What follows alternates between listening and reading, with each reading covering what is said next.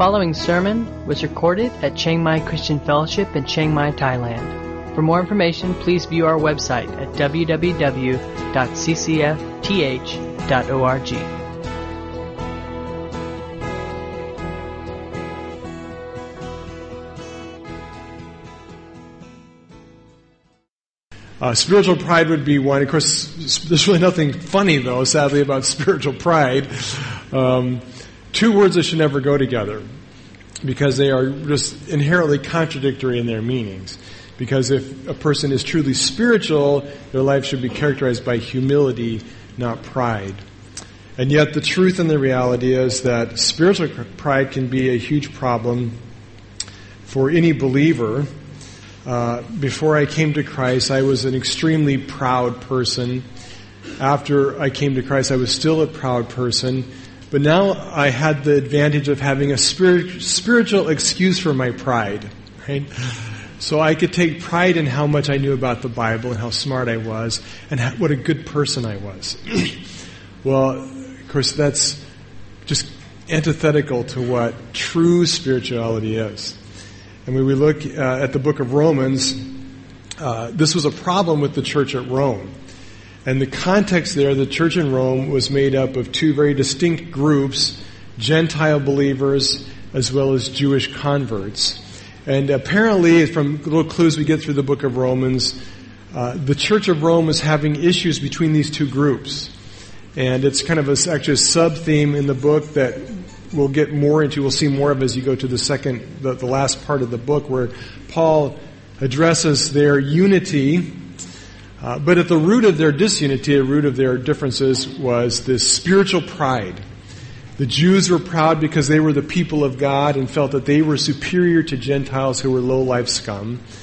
As we'll see in this chapter, the Gentiles felt this incredible spiritual pride that God was pretty much done with Israel and had now shifted his program to the Gentile Church.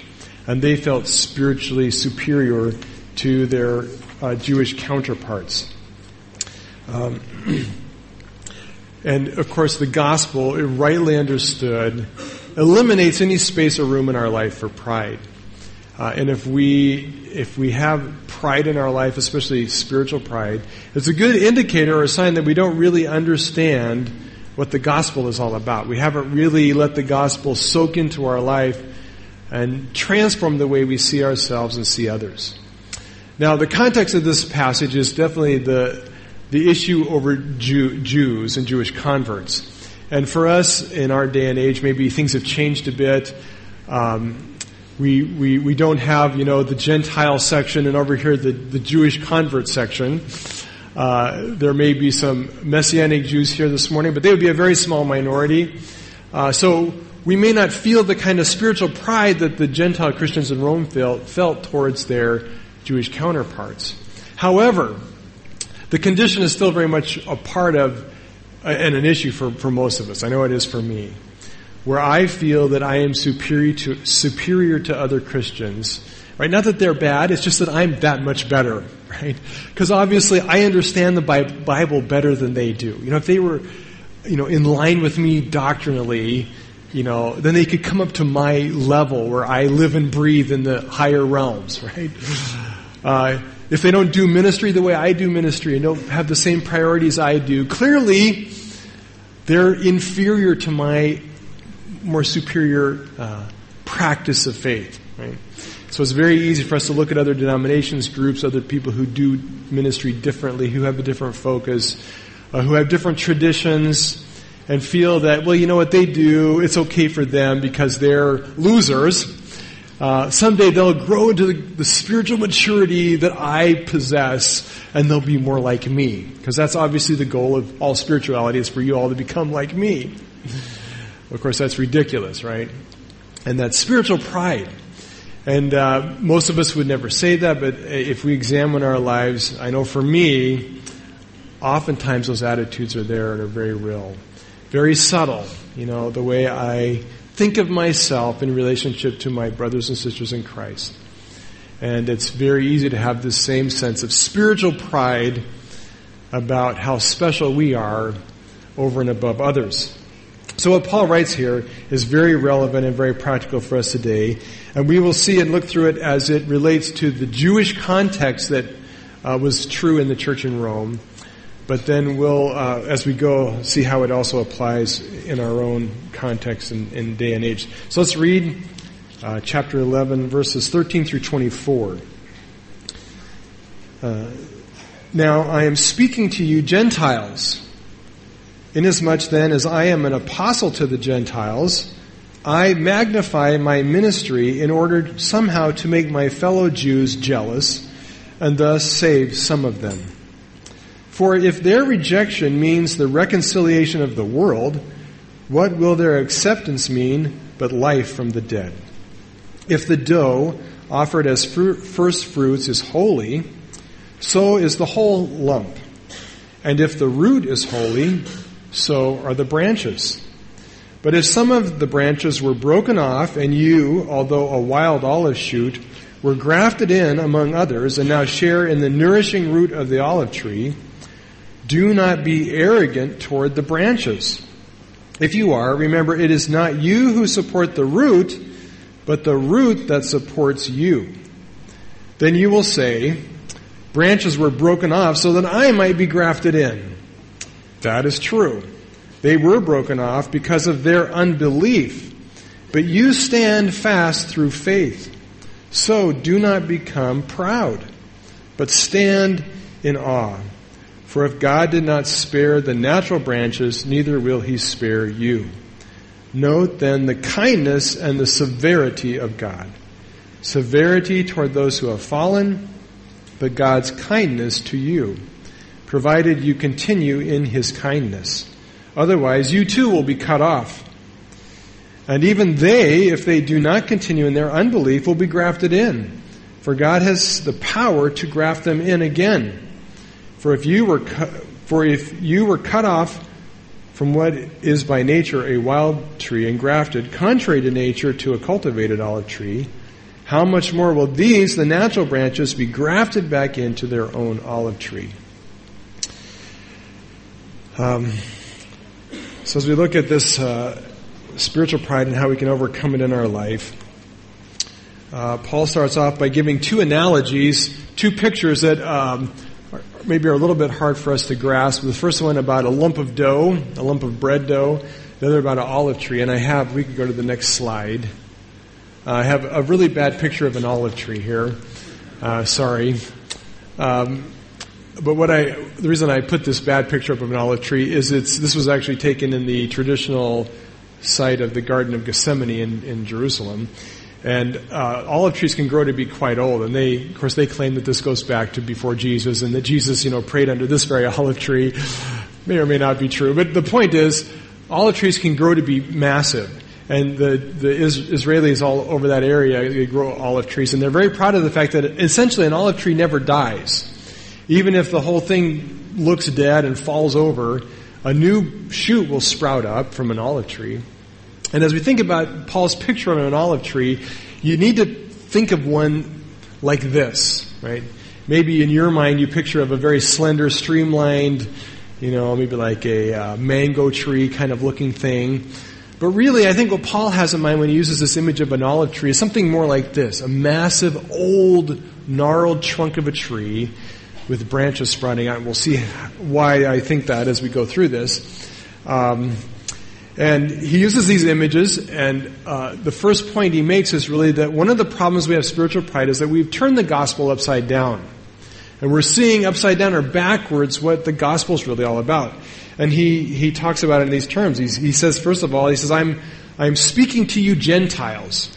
Now in chapters 9, 10, and 11, he's been talking about the problem of Israel's rejection of the gospel. And largely, he's addressing Jews. He's addressing the Israelites who, this remnant, how did God fail? Did he fail in his promise to bless Israel? And he's wrestling through those theological questions. But now he turns his aim at the Gentiles. He says, now this is for you Gentiles. Okay, in the midst of all this discussion, let me make a point to you who are Gentiles. And his point is, he says some things he said is, inasmuch as I'm an apostle to the Gentiles, I magnify my ministry in order to make my fellow Jews jealous. The word literally is, he says, I glorify my ministry. And Paul doesn't mean, in a section on spiritual pride, he's not saying, look at how wonderful my ministry is. Okay, that's not actually what he's saying. The word here probably has the idea of highlighting his ministry. He's trying to make a big deal out of his ministry, not because his ministry is better or more important, but he wants Jews to see that God is opening up the way for Gentiles to share in the blessings of Israel. That Paul has been sent to Gentiles, not to Jews, in order to make them jealous. In order to incite them to go, hey, wait a minute, that's supposed to be our blessing. Right? That's what he means by that. It's kind of like, remember back in middle school, if you were like me in middle school, you were kind of a dorky, lanky, awkward-looking child. I haven't changed that much, except I'm just older. And there's the most beautiful girl in all of 7th grade, all of a sudden takes an interest in you and starts flirting with you, and you start getting these grand hopes that this girl likes you. This is like impossible, right? Most beautiful, and she's paying attention to you, and she's flirting with you, and she's making it all very public, and you're like, oh, could this be true? Oh my goodness. And you start getting your hopes up, and she starts stringing you along, and you're walking on the clouds, all to find out that this is a girl trick, right? That she's doing this all to make the guy she really likes jealous. And you're just a pawn on her chessboard. Oh, crushed, right? She's not interested in you. Why would she be, right? She's just using you to make that guy jealous. Well, that's what Paul's doing here. He says, I'm just, God wants to make Israel jealous. And we'll develop that more next week, of what that looks like. But God sends his blessing to the Gentiles. And Paul is an apostle of the Gentiles. He says, so that somehow I can make them jealous and draw them back to the gospel. Draw them back to Christ. And then he goes on and he starts with his analogy. He says, if the dough offered as first fruits is holy, so the whole lump. And if the root is holy, so are the branches. And the picture goes back to the offering of first fruits, where they would take and they would make up a batch of bread dough from their first harvest of grain. And they would take a portion of the bread dough and they would take it to the temple and offer it as a sacrifice, as an offering of first fruits. And Paul says, and it actually says this in Deuteronomy, that offering makes the whole lump holy. Okay, because it's set apart and made sacred, made uniquely God's possession on the altar. Therefore, the whole lump now becomes set apart, sacred, and special to God. Right? And then he uses the same analogy of a root. He says, a tree, an olive tree, if its root is holy, the rest of the tree also receives the holiness that's transmitted from the root. Now, what is he talking about in all this? What is he implying in this? Well, what he is saying here is that all Israel was made holy through the promise made to Abraham. Right?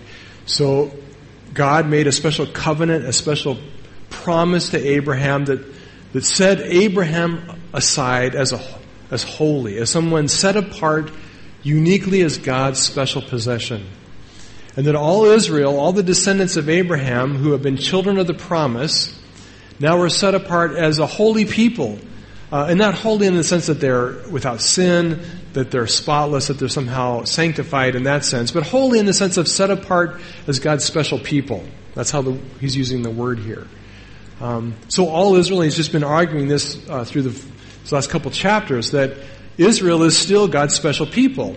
They are still God's elect, that God is still working in their lives, and they will always be set apart as a nation, as a people, as God's special possession. And that's because of this principle of the root. What's true in the root gets spread or transferred to the whole tree. So the root he's talking about here is Abraham. The lump that's made holy in the dough is Abraham. And the promises of God to Abraham, specifically to bless Abraham and to bless his offspring, to make him a great nation, to make him a people who would be his possession, and to bless the nations. Right? So that's kind of the backdrop of this. And so Paul goes on in his argument to say that all people who fall under God's redemptive blessing do so through the root or the tree of Abraham and Abraham's offspring. Okay. Now, if you're a Gentile living in Rome, and you're convinced that God started this new thing called the Gentile Church, that God got fed up with Israel, and he doesn't like Israel anymore, and he has whacked down the olive tree called Israel, and he's decided, I'm not going to do olives anymore, I'm going to do almonds. And he planted a new tree called an almond tree. And the almond tree is what sprouted up out of the Gospels, and now it's a Gentile church, separate and distinct from what God had done in the Old Testament, right? And that we can therefore look down on those Jewish scoundrels who rejected the gospel, because we're obviously better. We are now the new people of God whom God has chosen.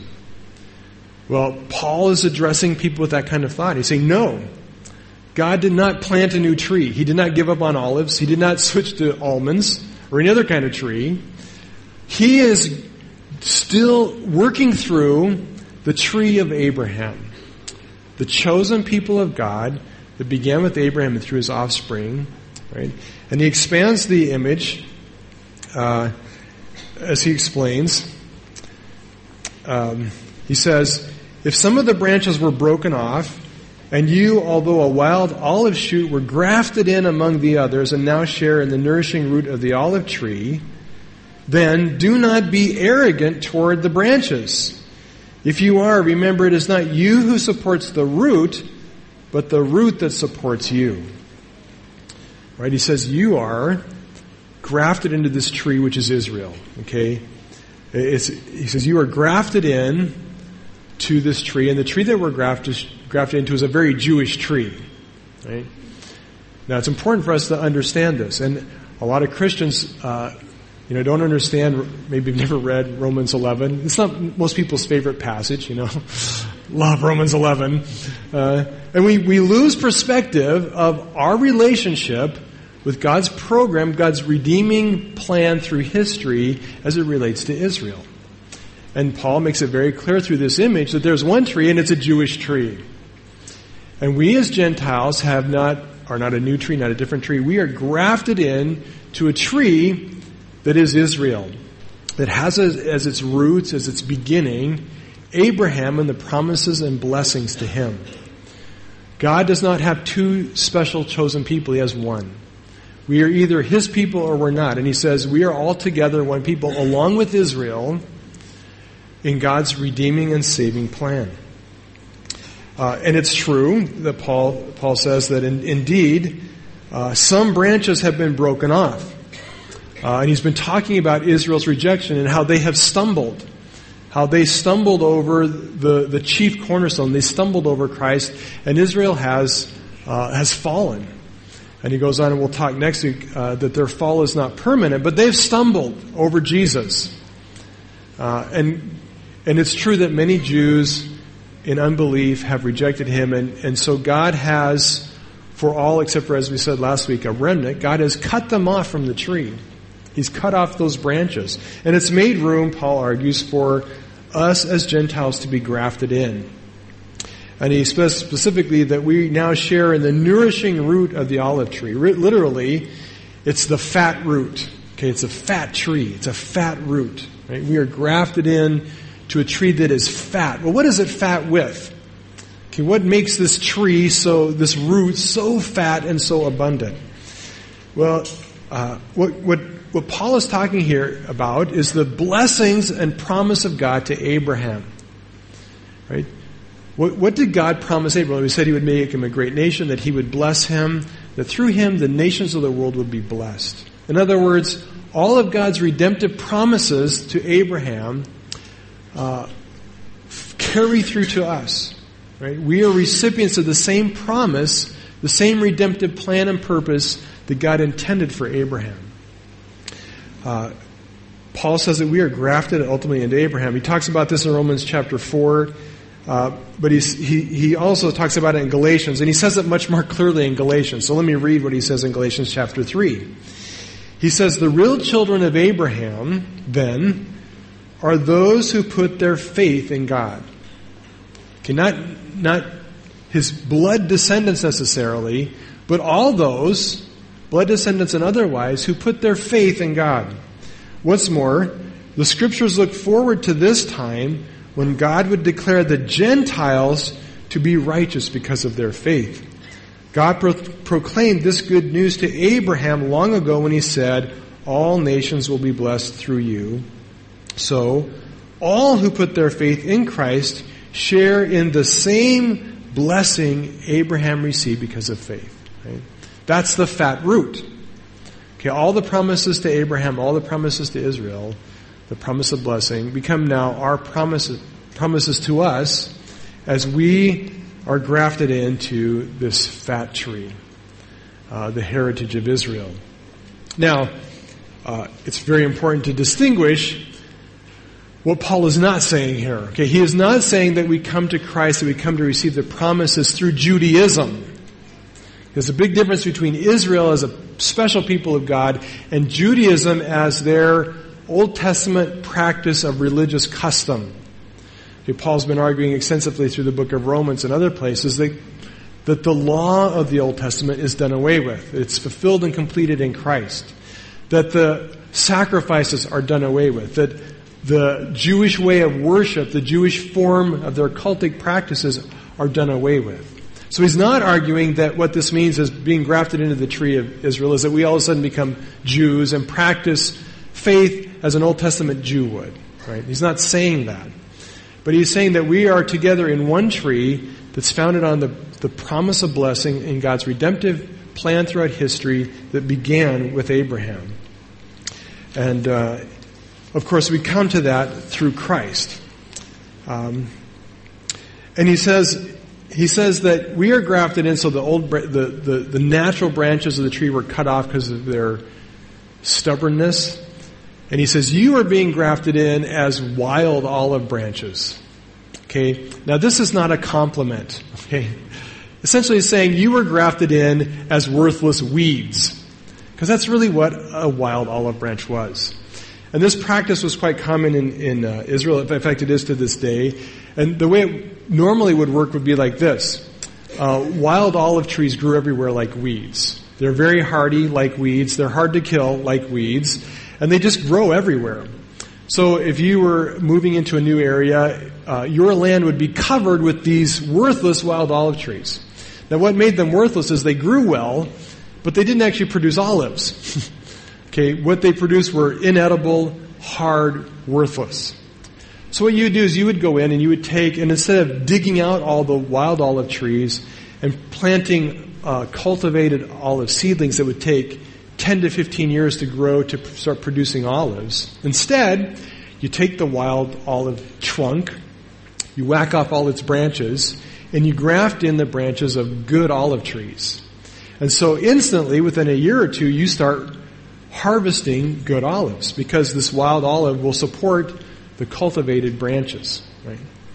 And that makes sense because you're taking something worthless and you're making it fruitful and productive, okay?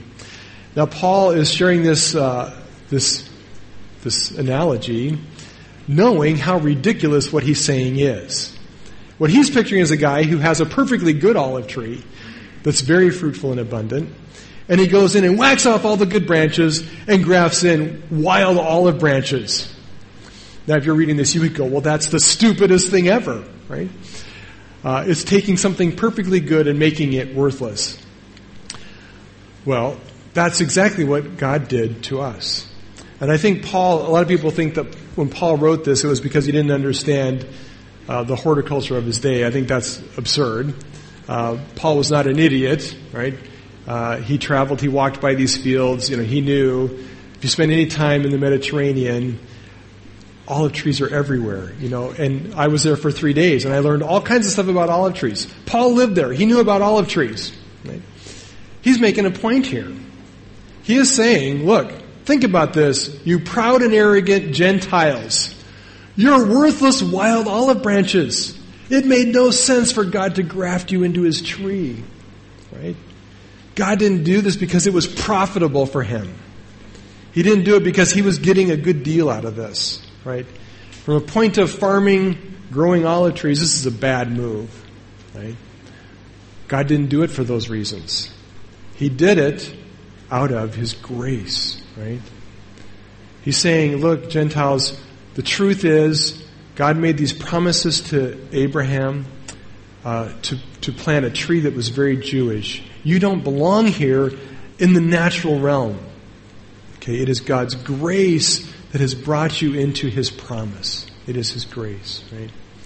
We don't fit, technically. That ought to bring us down a few notches, right? That ought to bring us down a few notches. That we are not the pinnacle of God's great program. We got in by grace. We don't belong in this tree. We don't bring to it anything incredible or spectacular. God did not look down at us and say, well, look how talented and wonderful you are. I think I need you because you'll contribute greatly to my kingdom. That's not what God says. He says, you are a worthless wild olive that would be crazy for me to graft in. But my love and goodness, I have grafted you into my program, into my purpose, into my redeeming plan through history. Now, of course, I don't want to say that God does not have a purpose for us to be fruitful, and by God's miraculous grace, He makes us abundantly fruitful, right? But there is something in this analogy that points at, this, we don't belong. We are in by grace. And so we should not be arrogant. So Paul says, look, if some branches were broken off and you, as a wild olive, were grafted in among others and now share in the blessing of this fat root, then don't be arrogant toward the branches. Right?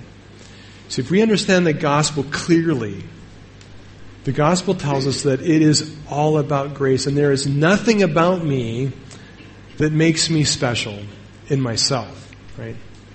I don't bring anything in my intelligence and my charm and my wit and my spirituality and my goodness that makes me better than anybody else. I am made what I am by grace because God in His kindness and goodness has grafted me into His program. And I don't belong here, really. It is by His grace. And then he goes on and he says that this tree has to be supported by its root, right? He says, if you remember, if you are, in other words, if you are proud, okay, if you're proud and arrogant, remember this. It is not you who support the root, but the root that supports you. And this is where I think we've turned the gospel upside down. We've turned this olive tree upside down. And we have this notion that this new branch called the Gentile Church of the New Testament age has now become the foundation, the root of the tree, and that this whole tree is supported by us, right? We are God's new saving program and purpose, and now God is building His kingdom on us, right? We're the branches, and the whole tree is supported and sustained by the New Testament church. And this is kind of how it looks. Well, first, before I say that, let me say this, that Paul says an emphatic no to that. He says, no. Remember, it is you that is supported by the root. All right, so what does that look like? Well, I think a lot of Christians have the notion or the idea that the gospel is exclusively a New Testament concept, right? That there was the Old Testament, and then God saw that didn't work, so He came up with this plan called the gospel, and He wrote Matthew, Mark, Luke, and John, and poof, the church was born, and now God's plan for the ages rests on this new thing called the New Testament church, and His brilliant new idea called the gospel. Right? And a lot of people kind of unconsciously have this picture of this, and that someday, Jews might be able to build on be able to come into this new program of God, right? But Paul says, no. Okay, you're misunderstanding who you are as the church. Okay, he says the church, the New Testament age, the Gentile church, is supported by this root called Israel, called the Old Testament. And we need to think about this. Here's a question. Okay, if you're Paul, if you're Jesus, if you're one of the early apostles, and you go out to preach the gospel, right? Jesus says and Paul says that they both preach the gospel according to the Scriptures. They explain the gospel according to the Scriptures. What Scriptures did they use? Matthew, Mark, Luke, John? Isaiah? Okay, there you go. Isaiah, Deuteronomy, Psalms, right? When they say they preach the gospel from the Scriptures, they mean they preach the gospel from the Old Testament. Where was the gospel first conceived and explained and talked about? In Matthew, Mark, Luke, and John, or in Genesis? Right? It is an Old Testament gospel. Okay, we live and we base our faith not on a New Testament convention, but on something that God talked about throughout the whole Old Testament. And you see, in the Old Testament, there are three basic things. There are pictures, so all of their Old Testament worship, the sacrifices, the temple, all of the laws are pictures that point and explain Jesus and the gospel. Right? Then there are the promises to Abraham, his covenants with them. His promise to David, his covenant with him, right? Those promises are all promises that ultimately are fulfilled and reach their pinnacle in Jesus and the gospel, right? And then thirdly, there are prophecies, both speaking what will come, but also his prophetic word throughout Isaiah, Jeremiah, the prophets. Likewise, as we saw with the Christmas story, they are fulfilled, completed. They get their deepest, fullest meaning in Jesus and in the gospel, right? So when we talk about our faith and the gospel that we hold to is very much an Old Testament gospel. Now, of course, the Gospels and the New Testament explains how Jesus fulfilled perfectly everything that the Old Testament pointed to. You see, the Old Testament, the root of the tree is what sustains what we possess in the church age. It is a continuation of God's redeeming program and plan through history. Right, so for the Romans, Christians in Rome, Paul is saying, it's ridiculous for you to think that what you have can exist separate from your Jewish counterparts. Okay? You owe them an incredible debt of gratitude because what you have has been handed down from them. It's a gospel tree that started long ago, and we are simply grafted into it. Right? So do not be proud. Do not be proud. We are supported by the Old Testament gospel. Right? The gospel, which is God's plan from Genesis to Revelation. Practical application for us in all of our pride and arrogance. It is an arrogance, it is a pride to say that I am a New Testament Christian, and so I have no use for the Old Testament. Right? And I can be super guilty of this. I love the Gospels. I love the writings of Paul. I resonate with them. Leviticus? Not so much. Deuteronomy? Not my favorite thing to read. Right? But it is an arrogance to say the Old Testament is irrelevant and meaningless to me. Right? That its message is outdated and doesn't apply to me. What that's saying is that we don't really understand the message of the Old Testament. We don't really know how to read the Old Testament and see in it that all of its pictures, all of its promises, and all of its prophecies point to Christ and help us have a greater understanding of who Jesus is. I was with Tim Miller teaching Burmese pastors a year or so ago, teaching about preaching, and as kind of an off-the-cuff example, I talked about how when you preach from the Old Testament, you ultimately need to preach Christ. And so I'd given some examples of how all the Old Testament ultimately points to Jesus. And I was kind of shocked at some of the feedback. And a bunch of these guys, of all the other things I said, wonderful preaching advice, the thing they liked the most was they had never heard this before. And they were like, wow, I didn't know that Jesus was in the Old Testament. Right? And they'd never been taught that. They'd never been shown how our faith is rooted in the tree of Israel, in the tree of the Old Testament, the tree of Abraham. Right? So we've got to be very careful that we don't develop that same attitude, because it will foster a certain kind of spiritual pride. But that we are New Testament Christians, and that somehow what we possess is apart from or separate or better than what God laid out in the Old Testament. Right? We should be humbled by the fact that what we are brought into is God's plan for the eternal ages, that He has grafted into His special people Israel, us, the nations, right? And He's done it rooted on all that's taught in the Old Testament. Well, Paul goes on, Paul's not yet convinced that they're getting it, right? Paul knows how arrogant these Roman Gentiles are, so he gives another shot at them. He says, well, then you will say, well, branches were broken off so that I might be grafted in. Ha! That makes me pretty special, right? You can talk all you want, but Paul, you've just been the one telling me that God has cut off these unbelieving Jews, and that as a result He's made room for us, and so now we are the special program of God. Clearly God has changed His shift. He's cut off Israel, and even what you've taught, Paul, confirms that. In other words, you got rid of them to make room for me because I'm special, right? And this kind of thinking is a very me-centered, man-centered gospel, which sees the focus and center of the gospel as me. That I'm the star of the show, and that God has done all this stuff to everybody else because I really am special, and God wanted to save me because I am special. And you are special. I want you all to know you are special.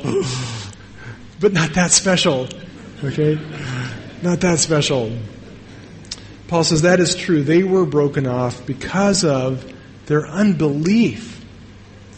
But you stand fast through faith. So do not become proud. Some versions say, but have awe.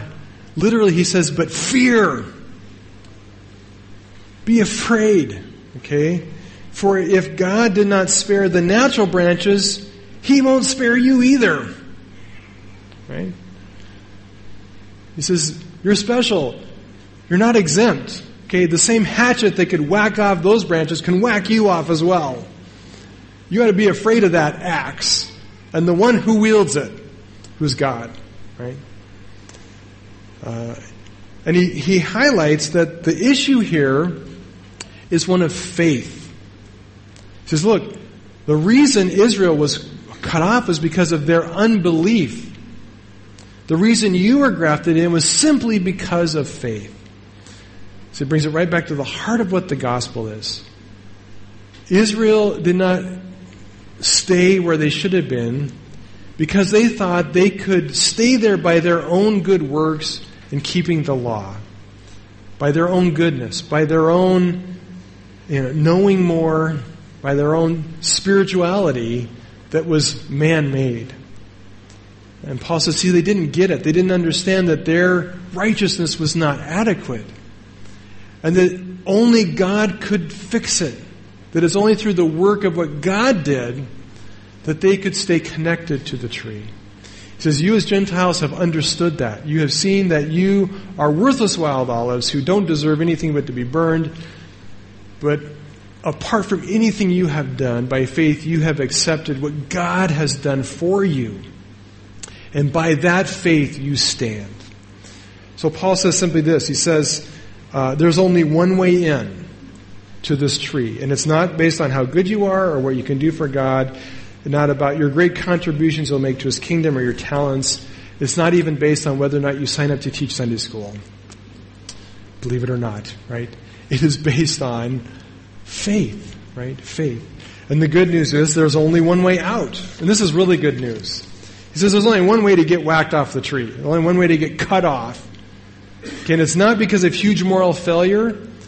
It's not because of gross sin in your life.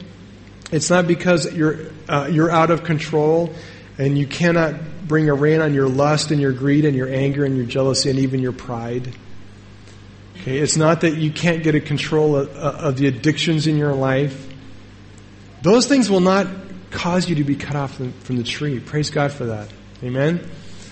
Okay, your sin is not a problem. Jesus paid for it all. Right? But what will get you cut off? Unbelief. Right? Unbelief. If you stop believing, he says you're just as prone to get cut off as the Jews who did not believe. Right? So do not be proud, be afraid. Right? And if you want to deal with pride in your life, it should start here. You should have a healthy fear of how perilous your life is before God. You are here by grace, by the gift of God that's free, that you did not deserve, and you receive it only by faith. Because you believe it's true and you believe God has given it to you, and by faith you receive it. Right? That's it. That's what keeps us in the tree.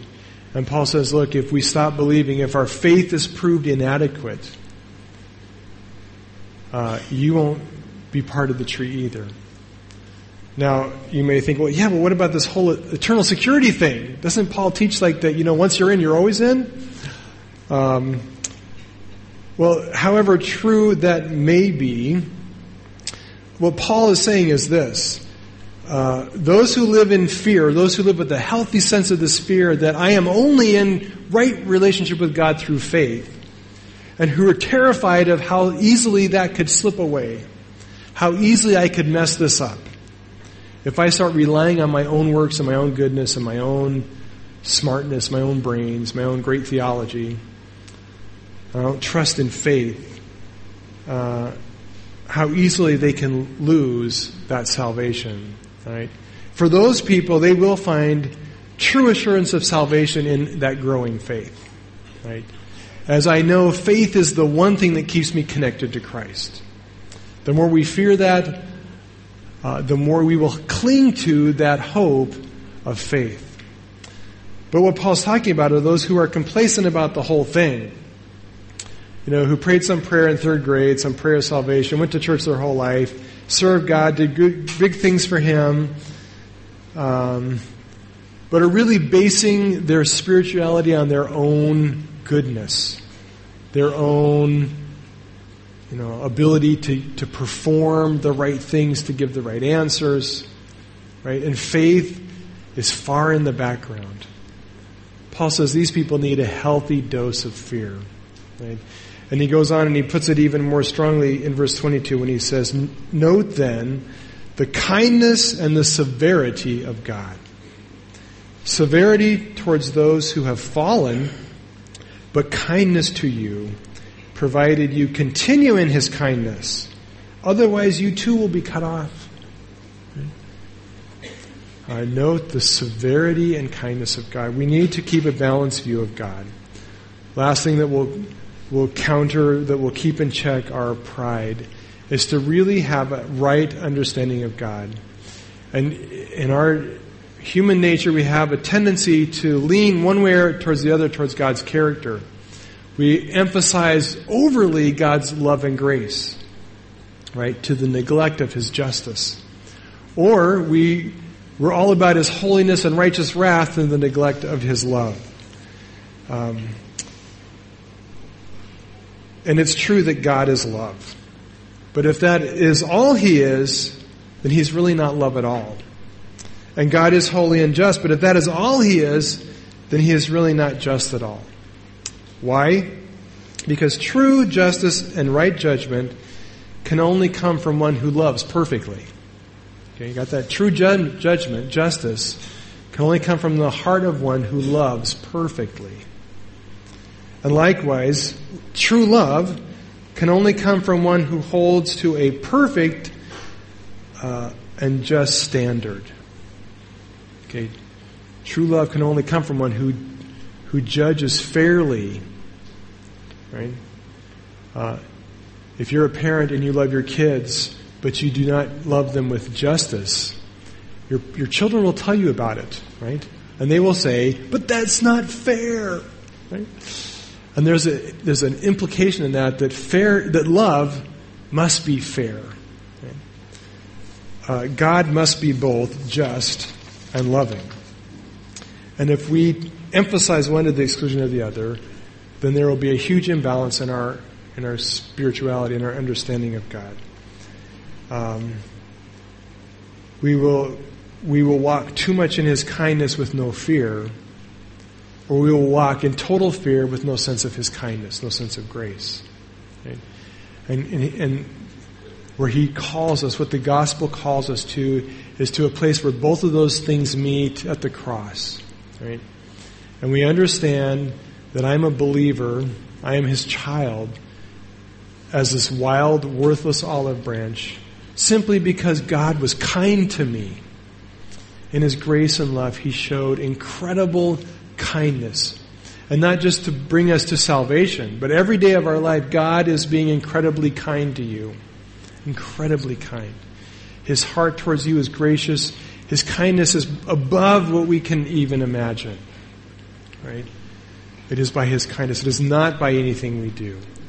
It is by His grace. And He says, you're fine as long as you continue in that kindness.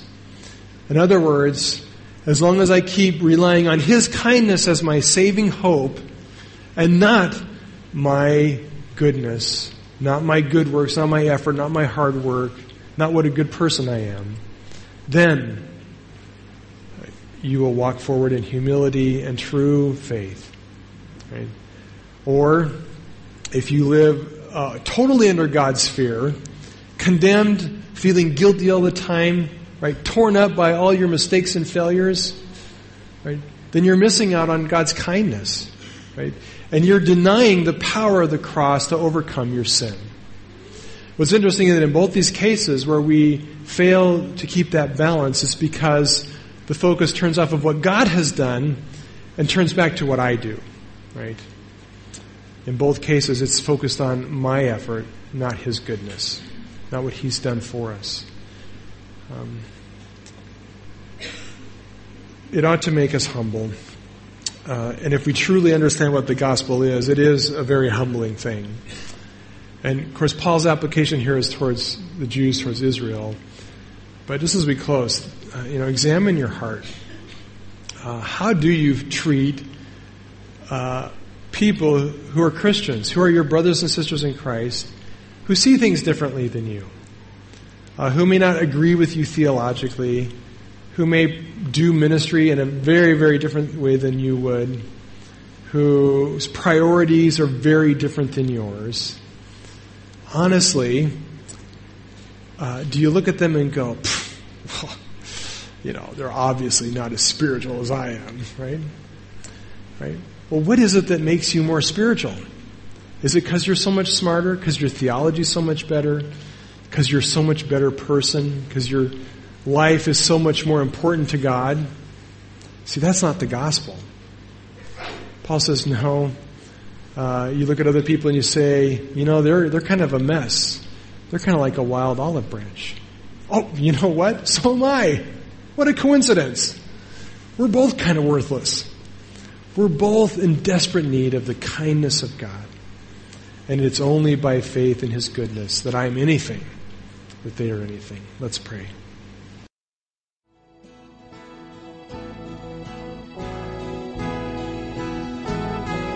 You've been listening to a sermon recorded at Chiang Mai Christian Fellowship in Chiang Mai, Thailand. For more information, please view our website at www.ccfth.org.